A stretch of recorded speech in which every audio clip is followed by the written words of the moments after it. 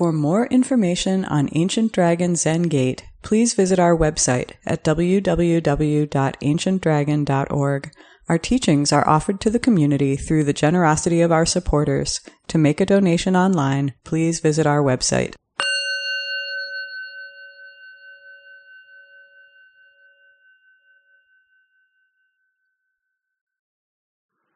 The unsurpassed, profound, and wondrous Dharma is rarely met with, even in 100,000 million kalpas. Now I can see and hear it, accept and maintain it.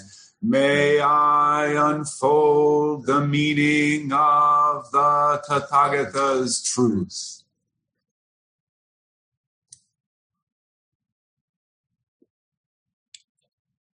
Good morning, everyone. Welcome, everyone. I'm very happy to have as our guest teacher this morning, Dale Wright, who's coming to us from Southern California. Dale has taught at Occidental College in Los Angeles for 30 years. He's author of a number of books, notably The Six Perfections, Buddhism and the Cultivation of Character, also Buddhist Enlightenment, Buddhism, What Everyone Needs to Know, Philosophical Meditations on Zen Buddhism, and also he's co-edited with Stephen Hine a number of really very helpful books, including Zen Koan, Zen Classics, Zen Canon, Zen Ritual, and Zen Masters. The last two I contributed chapters to. Dale was here at Ancient Dragon Zen Gate, well, not here on Zoom, but here at our temple on Irving Park Road in 2015, and gave a talk on the karma of community, social justice, and awakening. You can find that on our website, ancientdragon.org, on our podcast archives page, on page 32 of the archives. So anyway, Dale is back, and I'm very happy to have him speaking today. And so thank you very much, Dale. The floor is yours.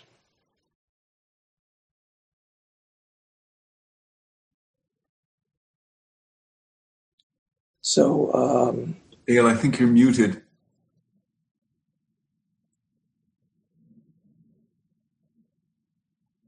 There. Dale, I still don't see you, but I'm sure you're here somewhere. For a minute you were unmuted. This is how we know it's Zoom. Okay, can you hear me now? Yes. Yes. Oh, there you are. Hello. I'm sorry. For some reason, it keeps going in and out of mute. So hopefully. Okay. All right. So hopefully we'll maintain that. So I told Taigen that I would talk about the Vimalakirti Sutra that some of you may have read, and probably many of you have not. And just one theme in that sutra, the theme of non-duality. So unless you correct me on this, I'm going to assume that some of you are experienced Buddhists and have read widely in Buddhism. Others are new to the practice or study of Buddhism and won't know many basic terms. So I will scale down and try to explain as I go basic ideas, even basic ideas to Buddhism. So am I right about that? More or less. Yeah. Okay, more or less. Which one, more or less? I think a lot of people are familiar with most basic terms. There are a few newer people. Okay, good. Anyway, let me explain, first of all, what is the Vimalakirti Sutra, or sometimes called the Vimalakirti Nirdesha Sutra. It's a Mahayana Sutra, written probably in the first century of the Common Era, so 2,000 years old. It is related to a group of sutras that you probably chant called the Prajna Paramita Sutras, like the Heart Sutra and the Diamond Sutra are members of that class. And the Vimalakirti Sutra fits into that group because its primary theme is emptiness and compassion in the Bodhisattva. The Bodhisattva being the one who vows to practice towards the awakening of everyone, to the entire community. So I should tell you at the outset, this is my favorite sutra of all of them. This one just has always grabbed me in profound ways. And one of the reasons is that I'm susceptible to good narrative. And there's a real storyline in the sutra, right? So if you've chanted the Heart Sutra, the Diamond Sutra, it's not really a storyline in it so much. There are really great themes. I mean, they're fabulous, but there's just not a story going on. And in this one, there's a real story about a particular Buddhist. So Vimalakirti is the name of the lead character. And what's unusual about it is, well, the sutra starts out like all sutras, that the Buddha shows up. In this case, he's in a garden. He's going to give a talk. There are thousands of people collected together to hear the Buddha. And the Buddha gives an inspiring talk, even creates a miracle to wake people up and get them going. But then chapter 2 immediately shifts to another character, Vimalakirti. From that point on in the book until the end, and it's a pretty long sutra, the lead Dharma teacher is this layman. And in Buddhism at that time, that was really unusual. No, it was unprecedented. Lay people were thought to be, they were Buddhists, but they weren't totally real Buddhists, and they weren't fully enlightened Buddhists. And so Vimalakirti, all the way through this sutra, breaks those molds. Right? He breaks with precedents that, in his mind, are restricting Buddhism. And this is part of the unfolding of Mahayana. This is one of the first Mahayana sutras where the effort of the sutra is to open up to everyone, right? That's what Mahayana means. It means the vehicle that will accept everyone on board, and we're all headed somewhere together, whether that's to heaven or hell. We're all in this together. That's the basic theme of Mahayana Buddhism, right? So, but here we have a layman who becomes the primary teacher. In fact, even in some sense ridiculing some of the great monks of the Buddhist tradition. And what's fabulous about the Vimalakirti Sutra is it's full of humor, right? There are jokes, and it's hilarious. Sometimes it takes a while to get it because obviously humor that's from 2,000 years ago in an entirely different culture, right? It's not immediately obvious, but it's funny. It's really funny. So Vimalakirti is a businessman. He's a rich guy. He is involved in politics. He hangs out with the common people, not just the common people. He spends time in bars and casinos and brothels. In other words, all the places that were absolutely forbidden to a pious Buddhist prior to this in Buddhism, Vimalakirti went there. And in other words, for him, Mahayana meant, okay, we're all together. Everybody's in. The division between good and evil people isn't clear. And he's working with everyone. So I want to just read you to give you a little sense, just a couple lines from the sutra where it's in chapter 2, it's describing Vimalakirti. And so I'll get to the right page. So it says, he made his appearance in fields of sports and in casinos, that is where people were betting and gambling. But his aim was always to mature those people who were attracted to games and gambling. He mixed in all crowds. He was respected as foremost of all. In order to be in harmony with people, he associated with the elders, with those of the middle age, and with the young, yet always spoke in harmony with the Dharma. He engaged in all sorts of businesses, yet he had no interest in profit. Right? So here's a businessman, totally successful, no interest in profit for himself, but on behalf of everyone. So he spends his money to help the community. To develop children, he visited all the schools. He was honored as the businessman among businessmen because he demonstrated the priority of the Dharma. He was honored as the landlord among landlords, so he had all these buildings that he rented out to people, because he renounced the aggressiveness of ownership, right? Or the aggressiveness of ownership. You've all had landlords, I'm sure, at some point in your life, who were aggressive in their ownership, right? Who were there to exploit and took advantage of their tenants for their own profit. He was honored as the warrior among warriors because he cultivated endurance, determination, and fortitude. He was honored as the aristocrat among aristocrats because he suppressed pride, vanity, and arrogance.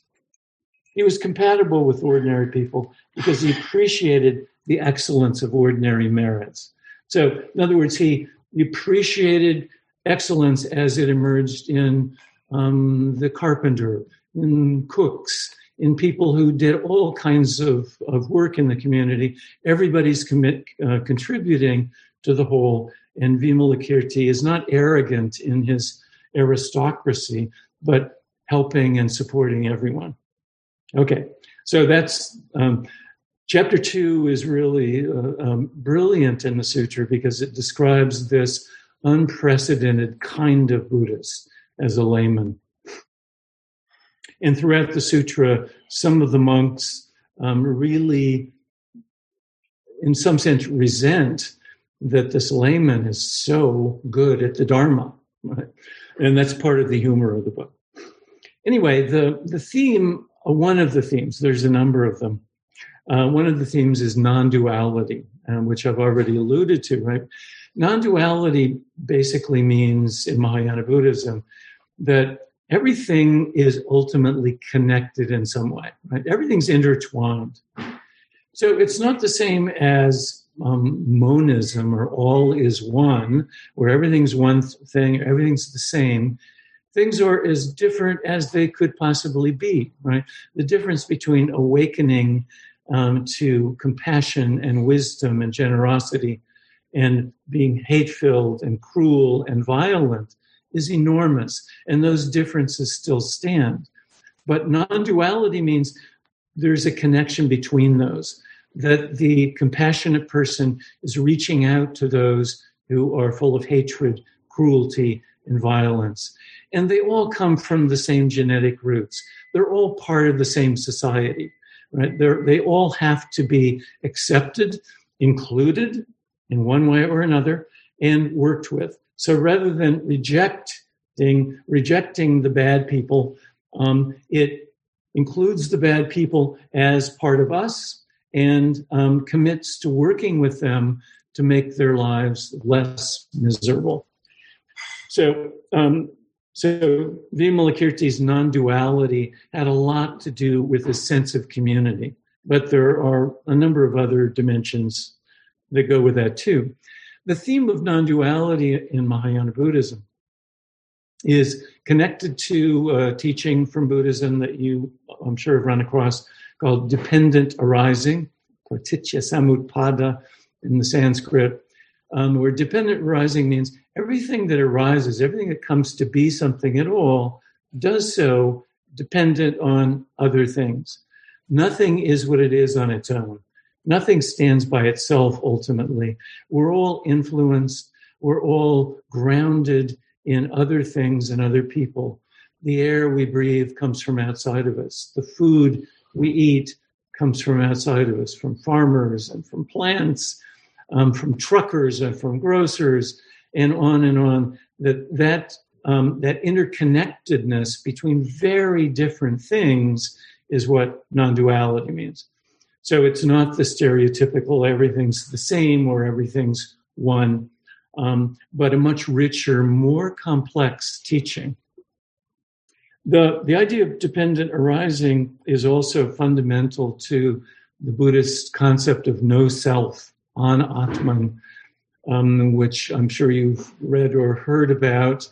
The idea that down beneath all of us, each of us, there's no immutable soul, right? There's no unchanging part. There's no core that is always the same and is never influenced or affected by things outside of itself. Okay, so no self and dependent arising are two basic Buddhist teachings that are held together closely, and they're part of Vimalakirti's non-duality. So bodhisattvas in the Vimalakirti Sutra, and Vimalakirti is just one of them. There's Manjushri, the Bodhisattva of wisdom, we probably chant about as well, and a number of others. They're all committed to two primary values, right? And it's wisdom and compassion, where wisdom is the capacity to see how all of reality is always changing, always in motion, never fixed, never static, and how every part of reality is interconnected with every other part. Everything arises dependent on other things. Everything is what it is, not on its own, but through its being tied to other things and other people. Okay, so wisdom and then compassion is basically the same teaching, just in this case, it's applied to the relationship that as bodhisattvas we strive to have towards other human beings or all sentient beings, right? All conscious beings. Or in the Vimalakirti Sutra, the translation that comes from Robert Thurman, which is brilliant, it's all living beings, right? Compassion for all living beings, plants included, right? Okay, so Vimalakirti says, among other things, that I vow to serve as a bridge and a ladder for all people, right? A bridge to cross over into another form of life, to cross over from delusion and greed and hatred into openness and awakening. And a ladder to ascend to higher levels of consciousness, right? He serves as that ladder. He will devote his life to being a ladder that we can climb on, and we do. And millions of people have used the sutra as a ladder to ascend to a more open, awake, enlightened state of being. Anyway, that's his commitment. That's his bodhisattva vow. He says he wants to be a benefactor to all living beings. Now, the vow, the bodhisattva vow, you'll see in many forms, but I think the most basic form of the vow is that you commit to awakening, not just for yourself, although that's why we all get into this in the first place, because we're all selfish beings, but you commit to awakening for everyone. Right? You commit to a life that will do something to those around you. Right? Those around us can be awakened just by sheer exposure to generosity and kindness and openness, acceptance and tolerance and patience. All of those things, if you practice them, you create that opportunity for other people to do that as well. Just like if you practice hatred and cruelty, you will have, in a sense, created the conditions for other people to adopt that too, right? Because the way people respond to hatred and cruelty is often with more hatred, right? So Vimalakirti takes this undoable vow. I mean, how could you possibly do that? I can't. I'm sure he couldn't. But he takes this vow as his ideal, right? That's what he will work towards his entire life. From the moment he takes the vow, the bodhisattva vow, to the end of his life, that's what he's all about. So he's a businessman. Why is he in business? Well, to employ people in humane circumstances, to make money that can be used on behalf of the community as a whole community.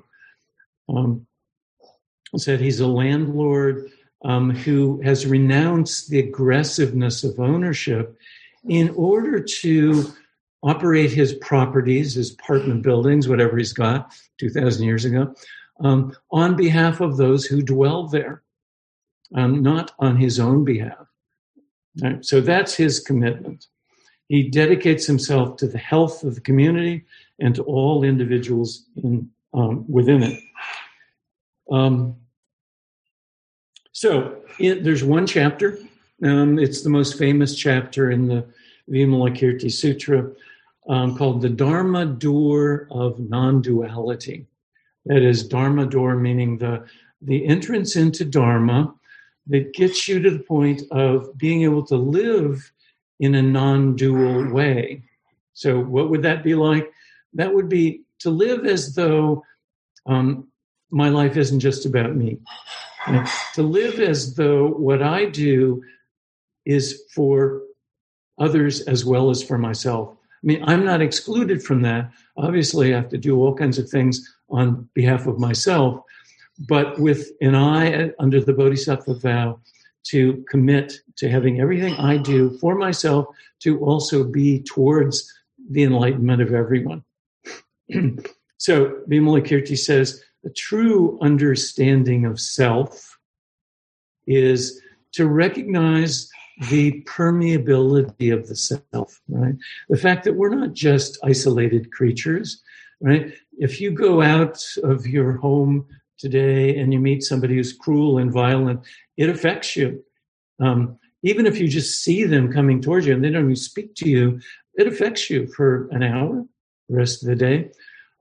If somebody is generous to you and kind to you, that affects you, right? We are permeable in all senses, all the beers you had last night, you are permeable to that influence. If you eat food that upsets you, that influence coming in from the outside world is doing something to you, right? So a true understanding of self, Vimalakirti says, understands the non-duality, the connectedness, the permeability of the self.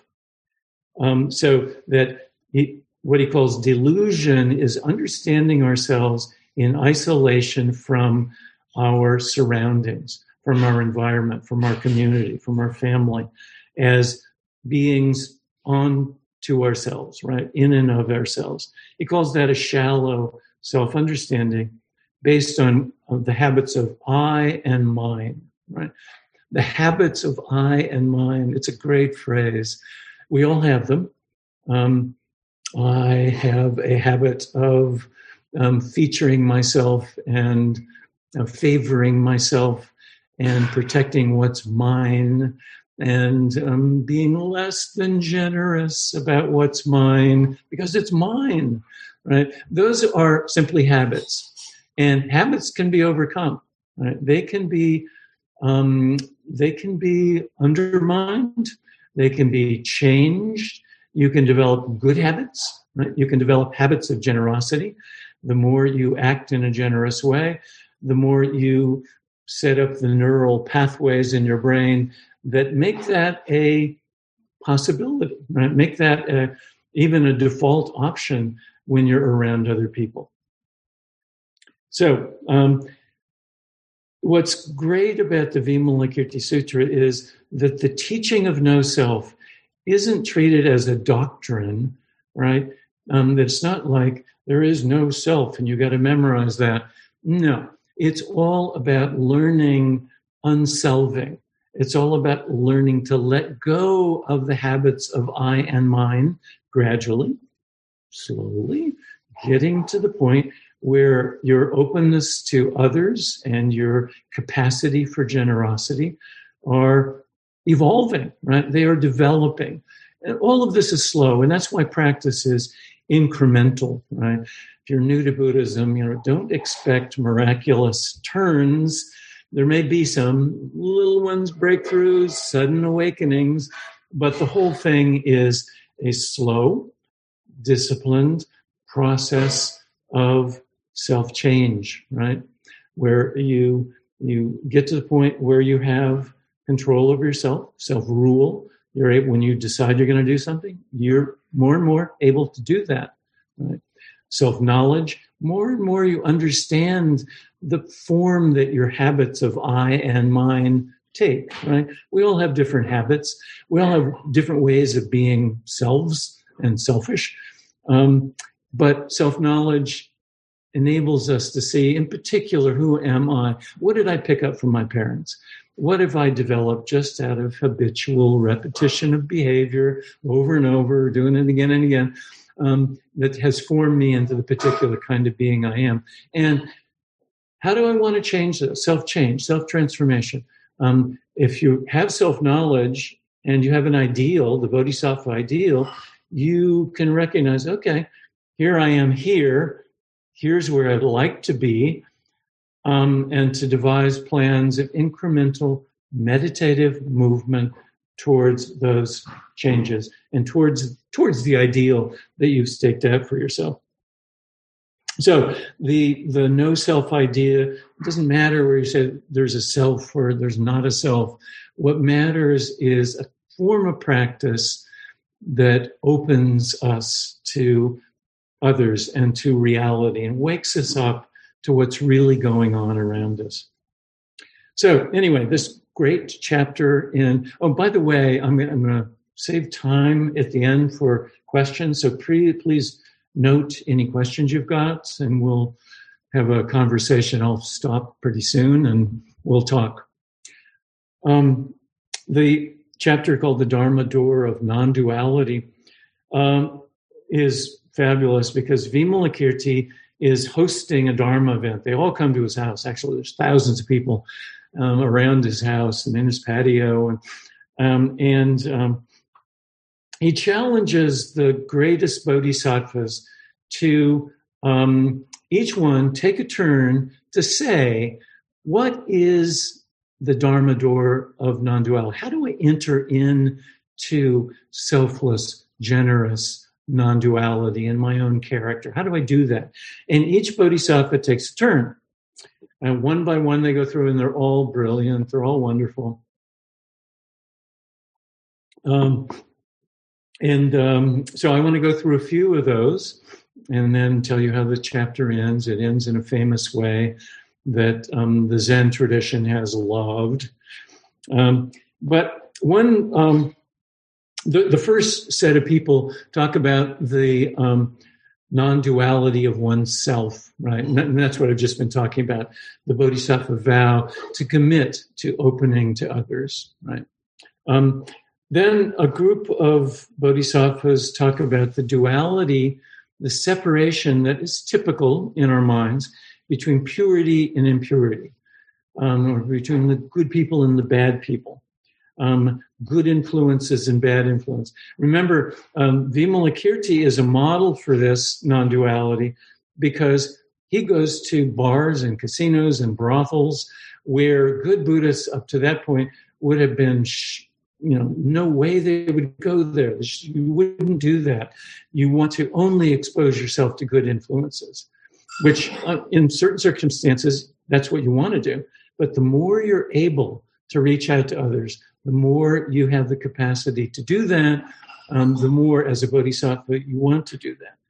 So a line comes up in the sutra over and over and again. It is that only those who are guilty of the 5 deadly sins can commit to the bodhicitta, whatever, the thought of enlightenment, and awaken to the great awakening, right?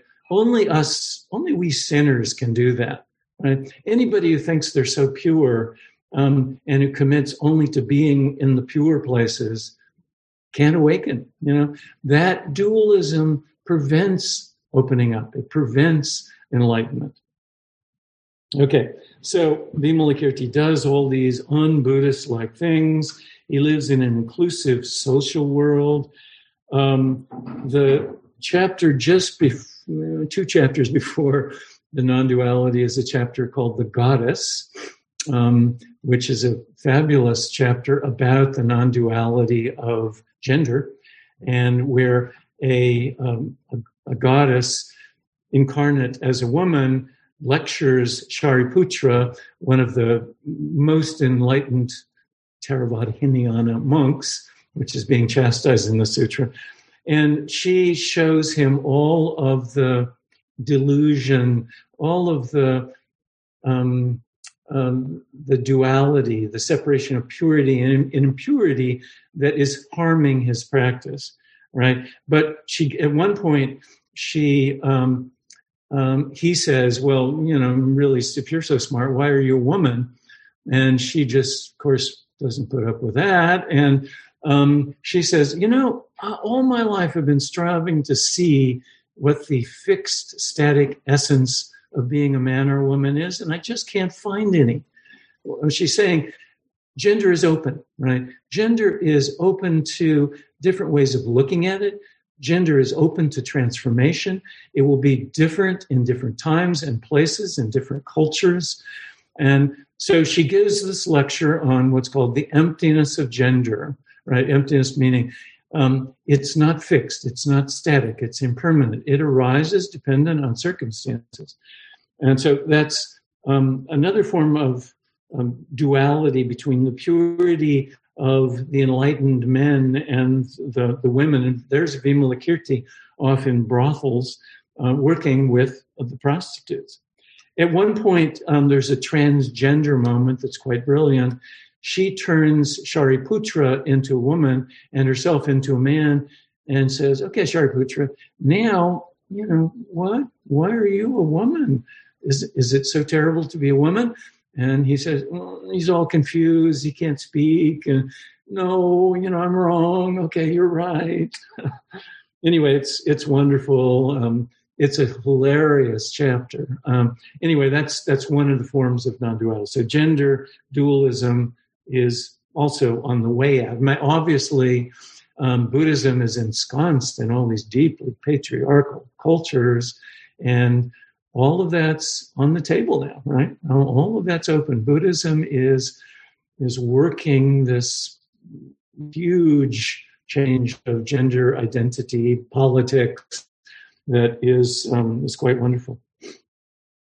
Okay, so the difference between purity and impurity is undermined, right? And all the kinds of things that go with that. So nothing is purely good and purely evil. Everything's mixed. Everything is tangled up together. We're all part of one society.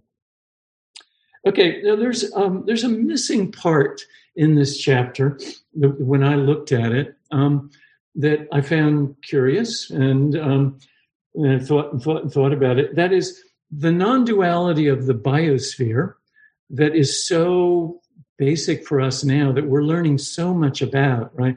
So all biologists, all scientists are now non-dualist, right? The world is one, right? The world is this one entangled, complex thing. The biosphere, you learn through evolutionary biology, is this unfolding, living organism where all living beings are interconnected, right? We're interconnected through what we eat and through our relationship to the breathable atmosphere and so on. So it's interesting that the Vimalakirti Sutra, none of the bodhisattvas address that at all. It's like it wasn't a problem for them, so you only address things that are really a problem. And it didn't talk about it. But for us, it's fundamental, right? The non-duality between my own personal environmental habits and the environment as a whole is that they're interconnected. I have an influence on the greater environmental world.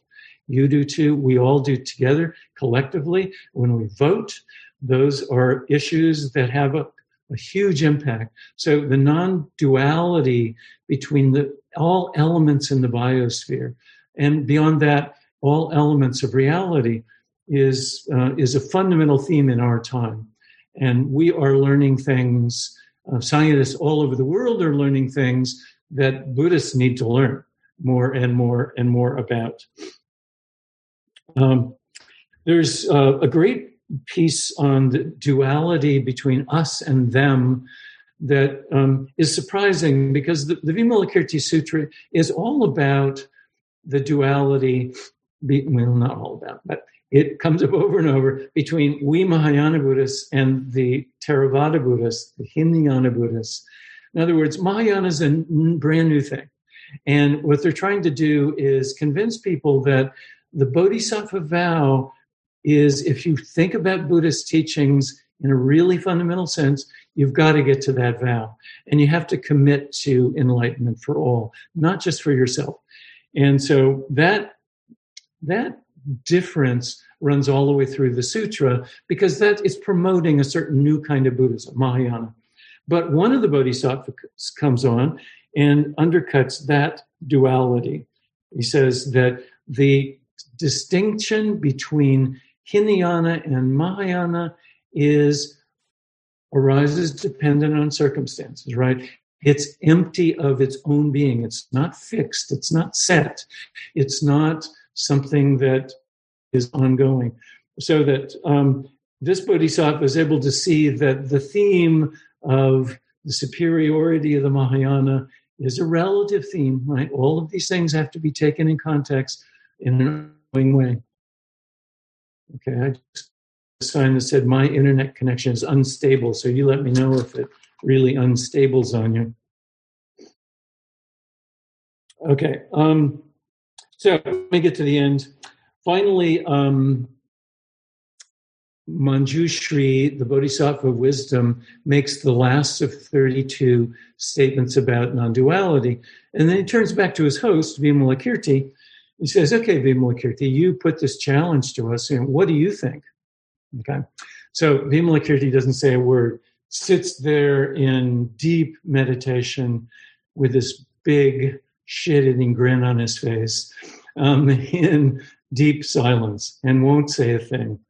So that for him, non-duality is that deep silence of meditation. That when you're really doing zazen, you're there, you're there, and you can maintain that state when you come out of there and back into the world. But that just creates another duality, and Zen Buddhists discovered later. And I think even the author of the Vimalakirti Sutra knew it, between silence and speaking. Like, okay, language is bad, okay? The Dharma is all about language, and it's all about silence, right? Those are the two poles of Buddhist practice, right? To conceptualize in language the teachings, to understand them, and to lay out a plan for your own practice as a bodhisattva, as a Zen Buddhist, and to have that conceptually articulated in your mind, right? What is your practice going to be? Then to critique that, to criticize it, to make it grow, evolve. All that takes language and concepts and communication that we always do in the Zendo. All of that takes language. So what happens in the sutra is that as soon as it's clear that Vimalakirti is not going to say one word, Manjushri says, excellent, excellent, noble sir. You've just demonstrated the non-duality of deep silence. But there he is speaking. He interrupts Vimalakirti's silence in order to point out to all the visitors there that silence is good. That's a linguistic concept. And then after Manjushri shuts up, then the author comes back on and he says, when 5,000 people experienced awakening, when Vimalakirti sat there in silence and Manjushri pointed out how great it was. So more language. And then the book doesn't end there. I think I wish it had ended there, but it goes on. There's more chapters. There's good stuff, but it kind of drones on a bit. And then there's an epilogue that's quite wonderful in the end. But in any case, Vimalakirti's silence is meant to communicate the kind of equanimity, the kind of balance, composure that you get through the practice of Zazen into the Dharma that's swirling through your mind, hopefully, in order to keep it steady and calm with composure. My first Dharma teacher was Maezumi Roshi, He would always say in this deep Japanese hara, Zen master, deep voiced, and that means core, right? Get down into your core, be solid in your zazen, right? Have that core to keep your balance, and to be the point of strength that allows you to reach out and to be open and to expose yourself to the world, to not be afraid of the world. Okay, like Vimalakirti, I vow to shut up and let you speak for a while. So if anyone has questions, and we can talk for a while or whatever. So thank you very much, Dale. I will call on people if anyone has comments, questions, responses. For the people I can see, you can just raise your hand. But also, if you go to the bottom, there's a participant window, and you can go there, and at the bottom, it says raise hand. So if you want to raise your hand in the participant window, I can call on you. So I'll start with Ashley. Do you have a question or comment, Ashley? Thank you, Dale. So, I'm just kind of thinking a little bit.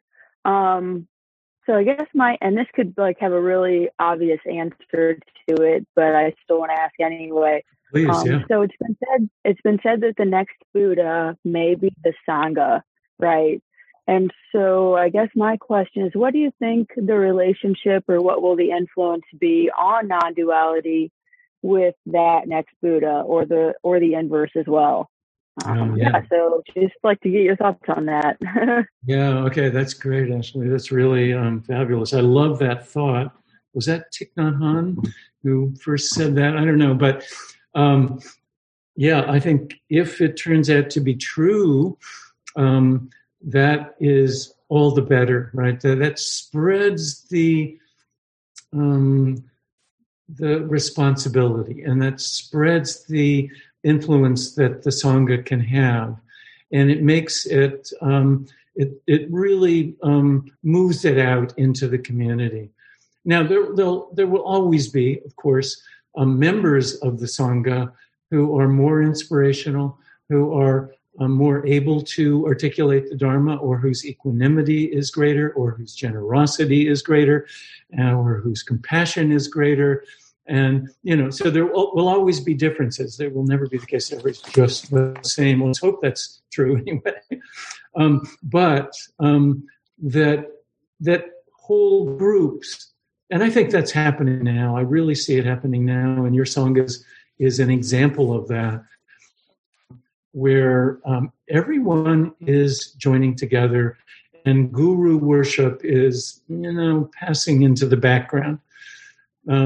And I think Taigen will be the first to say that's a good thing, right? That it's important that we spread the responsibility. And what that also means is that awakening, it becomes a widespread phenomenon. So I think that's exactly what ought to happen. And I hope your Sangha is more and more a part of that. So thank you, Ashley. Thank you. Other comments, questions, responses, please feel free. You can raise your hand, or raise your hand on the participant window. David Ray.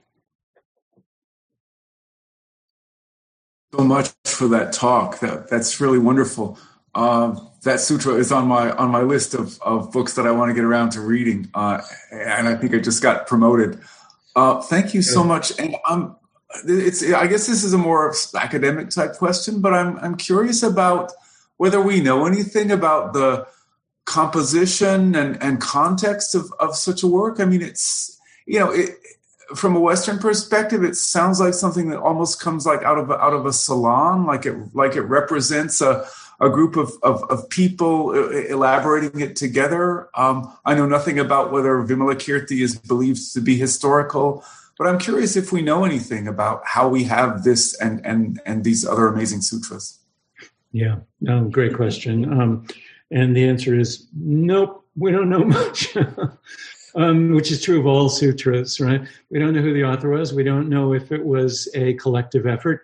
We suspect that often they were. Some of these sutras, like some sutras are just hugely long, and nobody could write the whole thing in the entire life. But the Vimalakirti in the Robert Thurman translation, which is the one I recommend, is just over pages. It was probably written in Sanskrit. And in fact, we didn't have a Sanskrit sutra all these years, all these centuries. There were Chinese translations, a number of them, Tibetan translations, a number of those, and those circulated throughout. And then just in 1999, so the end of the last millennium, a Sanskrit copy of the sutra was discovered in the Potala Palace in Tibet. So now there's that too, and that's now just been translated. So there are all these versions. The Chinese were the most influential, one by Kumarajiva, and you can get that translation. It's a very good translation. There are a couple translations out of Kumarajiva. But for sheer readability, I like the Thurman best, which is out of the Tibetan. So what we know, well, sutras were typically written by men, although you got this feminist chapter right in the middle. What's going on there? Who knows? It was probably, we don't even know its date. So let's put it right around the time Jesus was living, and the intertestamental period in the Western world, the Roman Empire. But precisely, we don't know. Precisely where, we don't know. Anyway, I recommend it. And I should warn you too, David, and the rest of you. It's not easy to read, you know. And I've just finished writing, I haven't published it yet, a book on the Vimalakirti Sutra.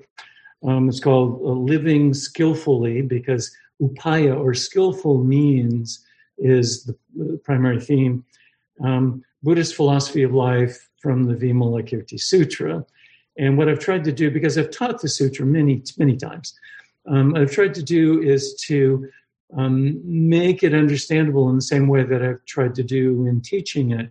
And when you read it, you'll find, it's hard, because you're back in a cultural world of India 2,000 years ago. So there are those difficulties. Same thing with the Heart Sutra and Diamond Sutra. I mean, some of you, when you heard that sutra chanted, the first time you chanted, it's like, what am I chanting? This is nonsense. Right? So some of that happens. But anyway, I love it. I hope you'll love it. Check it out. I'll just add, it's a very, very entertaining sutra. Really recommend it. And the Thurman translation is really wonderful, and it has wonderful indexes also. Just one story about that. It was very important in China, not so much in India or Tibet, but the Chinese people took it literally, and Chinese culture was very interested in history. India wasn't so much. So the Chinese emperor sent an envoy to go and look for him, Vimalakirti's room where all this happened. And they got to the city of Vaishali where Vimalakirti was supposed to live, and the Indians said, "Well, I don't know." They sent him to some site where, and they measured it, and it was 10 foot square. The Indians were laughing at the Chinese envoy, and so the Chinese envoy went back to China, and they described the place where Vimalakirti was supposed to have lived, which was 10 foot square. So that's that was the name that became the name for the abbot's hut, the hojo in Japanese. So abbot's halls and the abbots are referred to as hojo based on the supposed Vimalakirti house. Anyway, 10 by 10, yeah, pretty tiny space. When in fact the sutra says, he had a mansion. But anyway, it probably is not historical. It's a wonderful story. Oh yeah. I'm sorry. I meant to say, too, it's not known whether there ever was somebody named Vimalakirti or not. Probably not. He doesn't appear in other sutras. Maybe there's one mention of him in a long list of names in one other sutra. Anyway, we have a number of hands up, so I'll start with Juan Pablo. Juan Pablo, Hi, can you hear me? Yes. Go ahead, Juan Pablo. Okay, Dale, thank you very much. I have 3 questions. Okay. And one is about how will you explain or how do you see the relationship between non-duality and making distinctions? Because I think making distinctions are vital for social life, for normal lives. So that's the first one. The second one, I think, is a big question. How do you see the relationship, or what can you say about non-duality, emptiness, and Buddha nature? Are they the same? Are they focusing on different things, or how do you see it? And a third question is, I was reading some time ago the Shogun, and I found that Dogen is very critical about Vimalakirti. Can you say something about that? Okay, yes. Okay. Let me start with that one, since that's fresh on everyone's mind. There are places where Dogen's critical of Vimalakirti, and it's kind of curious. But I think the reason he's critical of Vimalakirti is that Rinzai Buddhists at that time were taking Vimalakirti very literally, like any talk is non-Zen, right? If you're talking, that's just, that's not really Zen. And that was a kind of literalism that Dogen saw through so easily. I mean, Dogen was a literary master. He was a poet. His articulation of the Dharma was brilliant. And so any literal community based on just not ever speaking isn't going to be much of a community, because there's no communication going on there. So he takes that out on Vimalakirti, but remember, he's speaking to other Japanese people, and it's the Rinzai literalists who are going around talking about that, language is so problematic, and language is always the worst of dualism, and so on. So I don't think it's in every place, and I'm about to undertake a study of that. But Dogen's critique of Vimalakirti, I think, is a critique of literalism in Zen, which is always a problem in every tradition. Okay, that's one. Your first question was about non-duality and the necessity of making distinctions, right? And we all know that if you don't make distinctions, you're in trouble, right? You've got 2 bowls of cereal in front of you. One is full of poison and the other's not. You'd better distinguish between those 2, right? The distinctions are fundamental to life, right? You have to know the difference between somebody who needs your help and somebody who doesn't. You have to know the difference between different kinds of suffering that you are undergoing. So that non-duality is not an end of thinking and not an end of language. And that's why in Buddhism it's called not monism, not oneism, but non-duality. In other words, not separation. That distinctions are announced differences, but differences are never absolute. Nothing is ultimate and absolute. Everything is connected. Everything is tied together. So it's hard to learn that growing up as children, because we learn a distinction and we think it's absolute, and then we learn, well, okay, your mom tells you this is an apple, it's round and red, and you go to the store and you see these green things and these yellow things. Those can be apples. It's not round and red. Nuance, distinction is fundamental. Third question. Relationship between non-duality and emptiness. I don't know how much many of you have studied emptiness, but emptiness is just the idea coming from dependent arising that things are interconnected, right? Everything is based upon other things. Everything is changing in accordance with other things. And And that's what non-duality means, right? Things are connected. You cannot not be influenced by things, right? You will be influenced by the world around you. You will be influenced by the food you eat, the air you breathe, the water you drink, what people say, the way people act, the way people vote, the way people do everything. All of that is coming into you. You are non-dual. You are empty in that sense. You are not a static, set being, right? Okay, so is that the Buddha nature? Yes. The Buddha nature is the nature of reality, right? The Buddha sees the true nature of all things, which is that everything's non-dual, everything's interconnected, everything's changing together and intertwined. And that Buddha nature is what you discover within yourself. Getting to that recognition is the ground of awakening, right? The more you see that in different nuanced ways, the more your mind opens and you see who you are and what's going on around you and how you connect to the world around you.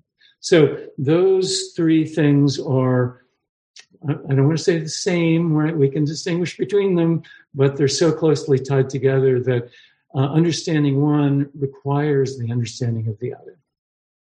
Thank you. 3 good questions. Thank you, Dale. So we have a few hands up. Next is Douglas.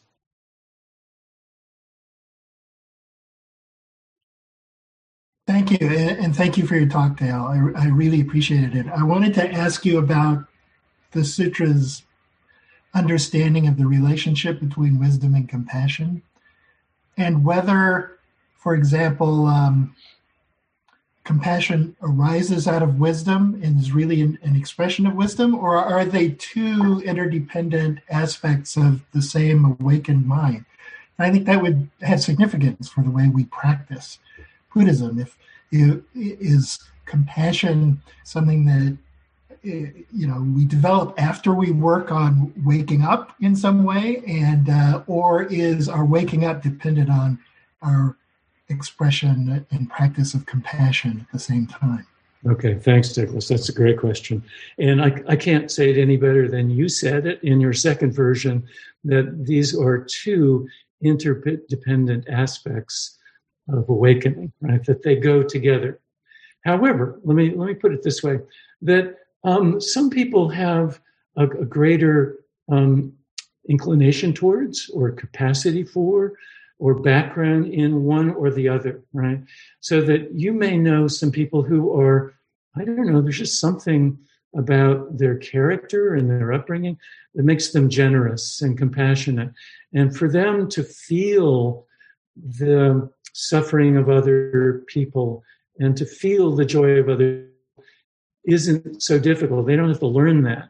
And for them, that compassion then becomes the means of access to wisdom, right? That the more they work on and allow their compassion to evolve, the wiser they become. Other people are more, they're grounded in a sense of the change and the interconnection of the world.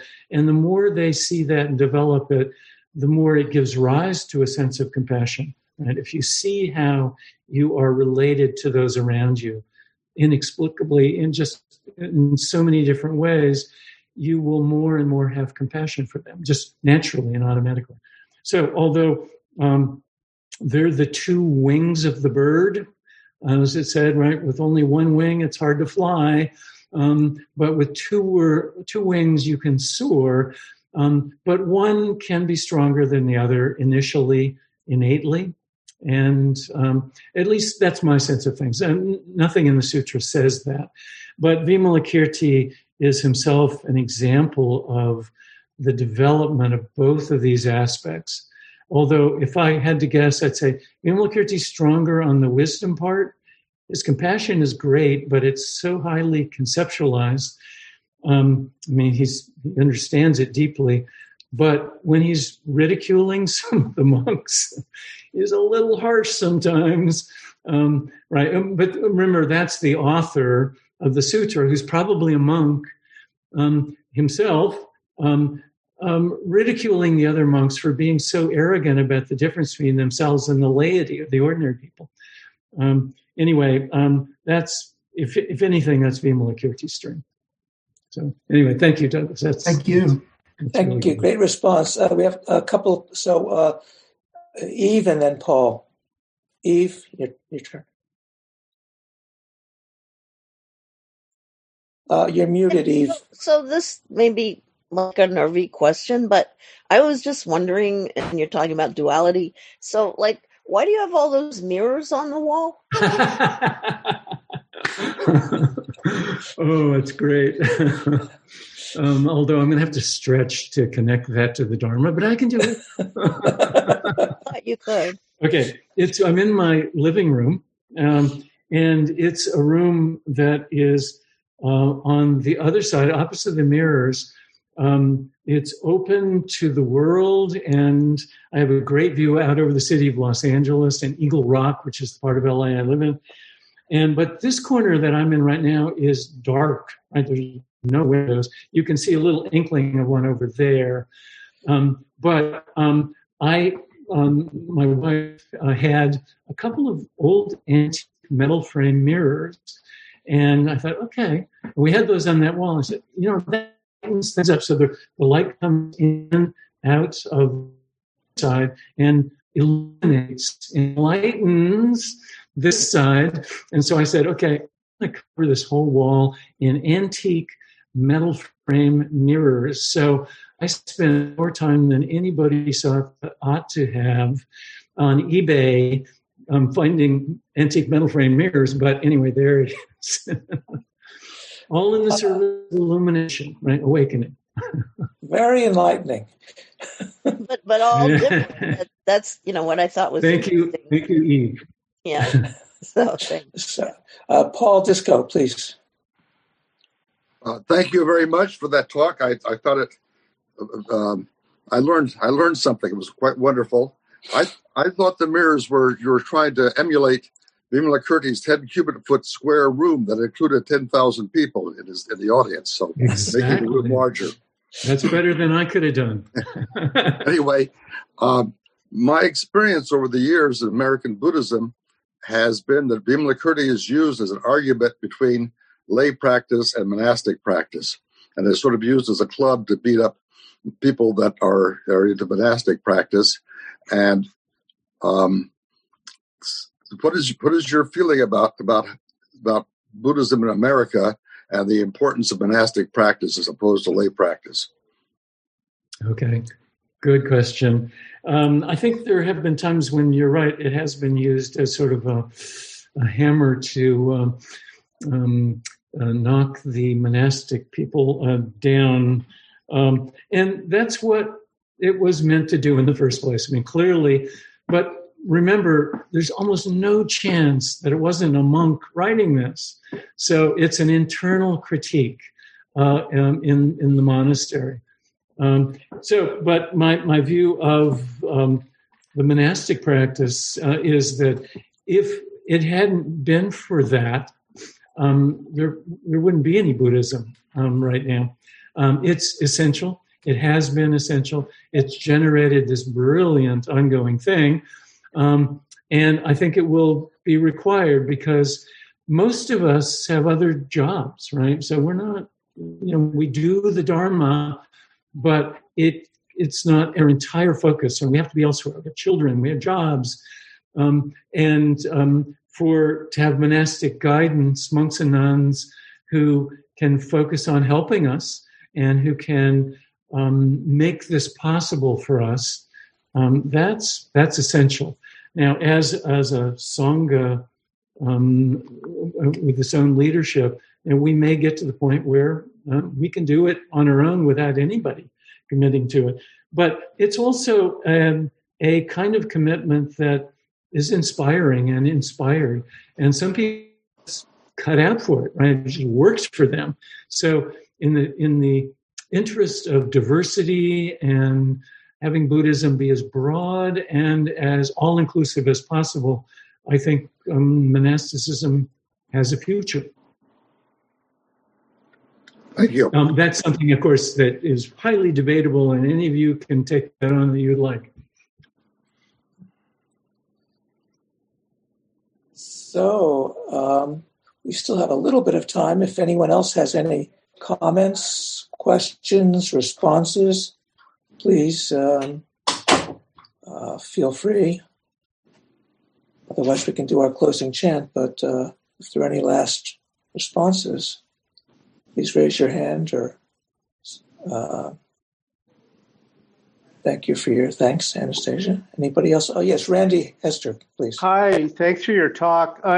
So the name of your book that's coming out, it's Living Skillfully.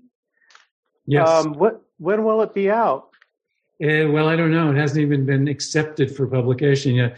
But I sent it to the publisher 2.5 months ago, and I'm starting to get slightly irritated in keeping my bodhisattva patience. But as Taigen knows, that's typical, and it takes time. But it would if things go as I expect them to go, it'll be out this time next year. So it'll take a while. Dale, yeah, go ahead, Randy. Thank you. Oh no, thank you very much. I'm looking forward. And Dale, I'll email you. Maybe I can help with that. Getting it published. Yeah. Other questions, comments, responses? Any last responses or thoughts? And thank you very much, Dale. Jason. Dale, thank you so much for that wonderful talk. It's just a slight bit of a comment. My first teacher was Father Robert Kennedy, who studied with Mayuzumi as well. And when you said Hara, you just immediately transported me to studying with him and all the times that he quoted Mayuzumi. So your impersonation was either impeccable or you guys had the same exact experience. I don't know, but thank you for that. Thank you. That's wonderful. Yeah, I have many memories of Mayuzumi Roshi, but and other Zen masters too. But that one phrase, it's helped me. I mean, and there's huge hateful debate going on. People are angry at each other. Okay, you got to get a center, get some composure to deal skillfully with that. Eric had a question, Taigen. I don't know if you noticed that. Eric, go ahead. I just had a question. You talked about, what about Layman Pang? What was his time frame? Layman Pang, yeah. So, 9th century in China? Okay. 10th century. Layman Pang was thought to be the Vimalakirti of China because he was a businessman, he was a landowner, he was rich, and he was super enlightened. And the sayings of Layman Pang are just wonderful. There's a couple translations of them, and Taigen, I'm sure, knows these well. They're great Zen phrases. And so I can see why he was thought to be the reincarnation, the rebirth of Vimalakirti in China, because he lived the life of Vimalakirti, being the citizen, the really highly respected citizen who was also just really Zen. Okay, thank you. Thank you very much. Just to add to that, Layman Pang's daughter was also a great bodhisattva who actually one-upped him in numbers of stories. And one of the 33 forms of the bodhisattva Kanmon is named after her. So anyway, just as an echo of Vimalakirti's goddess. So unless there's a last comment or question or response, I don't see anybody. Maybe that's a time to stop formally. We'll have a closing chant. David Ray, maybe you can lead the chant, and then there'll be announcements and a time for informal hanging out. So, David Ray, go ahead with the closing chant. I will share the screen and get down to the. So we'll start with the repentance verse 3 times, and then I'll announce the chant for the day. So all my ancient twisted karma from beginningless greed, hate, and delusion, born from body and mind, I now fully avow all my ancient twisted karma from beginningless greed, hate, and delusion, born from body, speech, and mind, I now fully avow all my ancient twisted karma from beginningless greed, hate, and delusion, born from body, speech, and mind, I now fully avow. Guidepost for the Hall of Pure Bliss. By seeking appearances and sounds, one cannot truly find the way. The deep source of realization comes with constancy, bliss, self, and purity. Its purity is constant. Its bliss is myself. The two are mutually dependent, like firewood and fire. The self's bliss is not exhausted. Constant purity has no end.